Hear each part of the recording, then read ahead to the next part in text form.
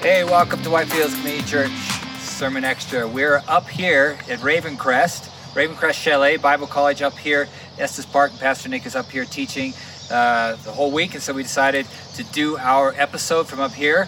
We have come to the end of our journey through 1st and 2nd Thessalonians, Paul's letters to the Thessalonians in our series called Upside Down, and we finished in chapter 3 this week. And if you missed it, whitefieldschurch.com, you can go there and download and listen to the sermon. And the sermon's called Mind Your Business, and just a lot of great stuff in Paul's final chapter here to the Thessalonians. But one of the things you were not able to really get to was kind of an interesting thing, which you kind of made light of a little bit in the sermon on Sunday. But in verse 14 it says, anyone does not obey what we say, in regards to, of course, if you do not work, you do not eat.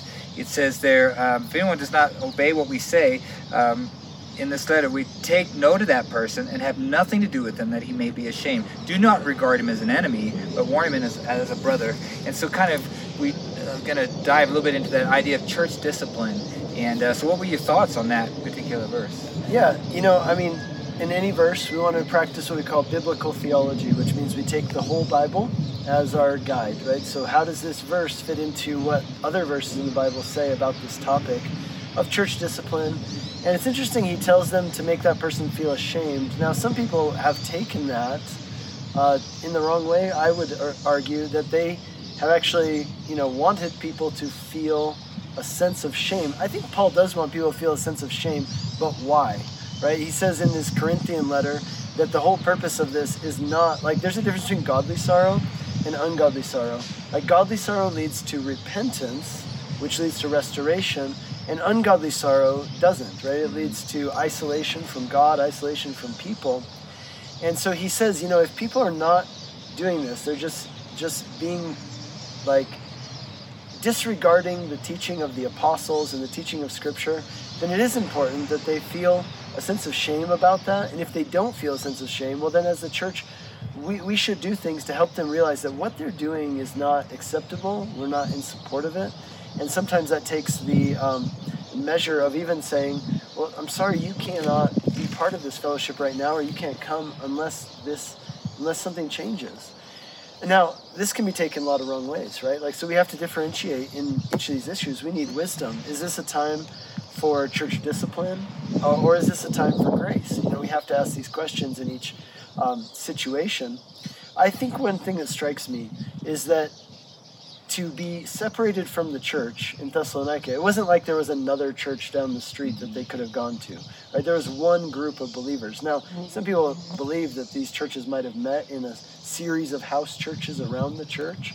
So in theory, they could have left your house church and gone to the other house church, but they were all in communication with each other, and they would have, all been on the same page.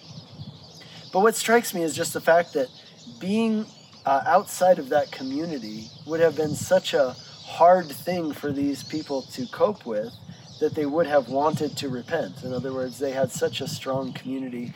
And I think that is a challenge for us as a church to say, how do we become, or how do we live in that, or how do we, God make us that kind of community, that if someone was not part of it, that they would miss it so much that it would cause them to be like, I really need to rethink my behavior.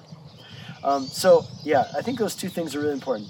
Let them feel a sense of shame about it, but don't do it in a vindictive way. Your goal is not to treat them as an enemy.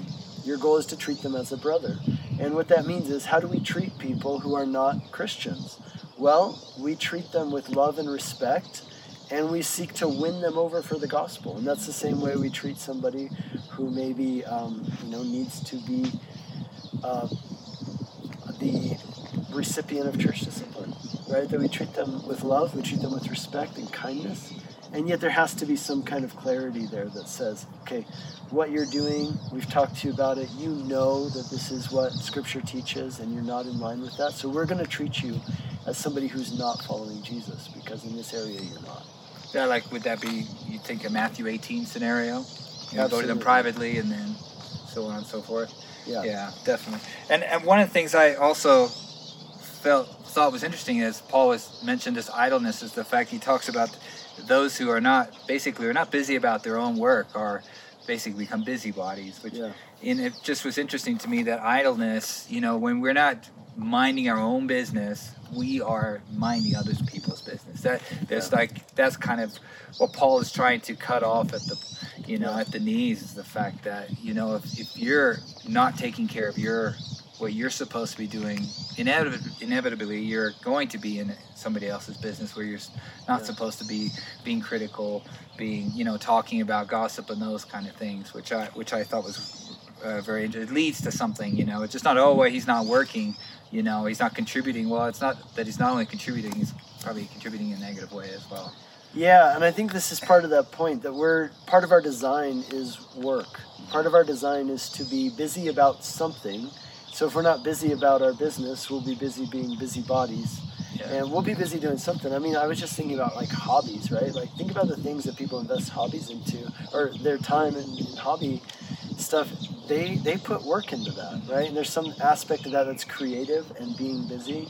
And I think that's part of our design. And it's just that we need to make sure that we're doing the right business with our busy time. Time.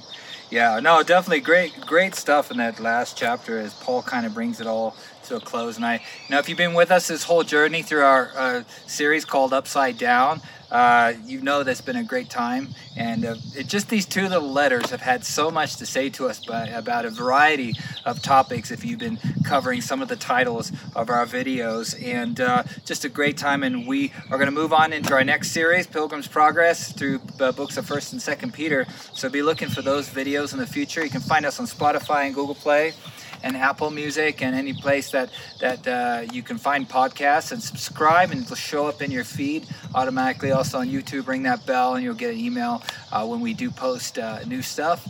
And we just look forward to hearing from you. Post any comments if you might have questions. We'd love to hear from you, love to respond to that. May God bless you.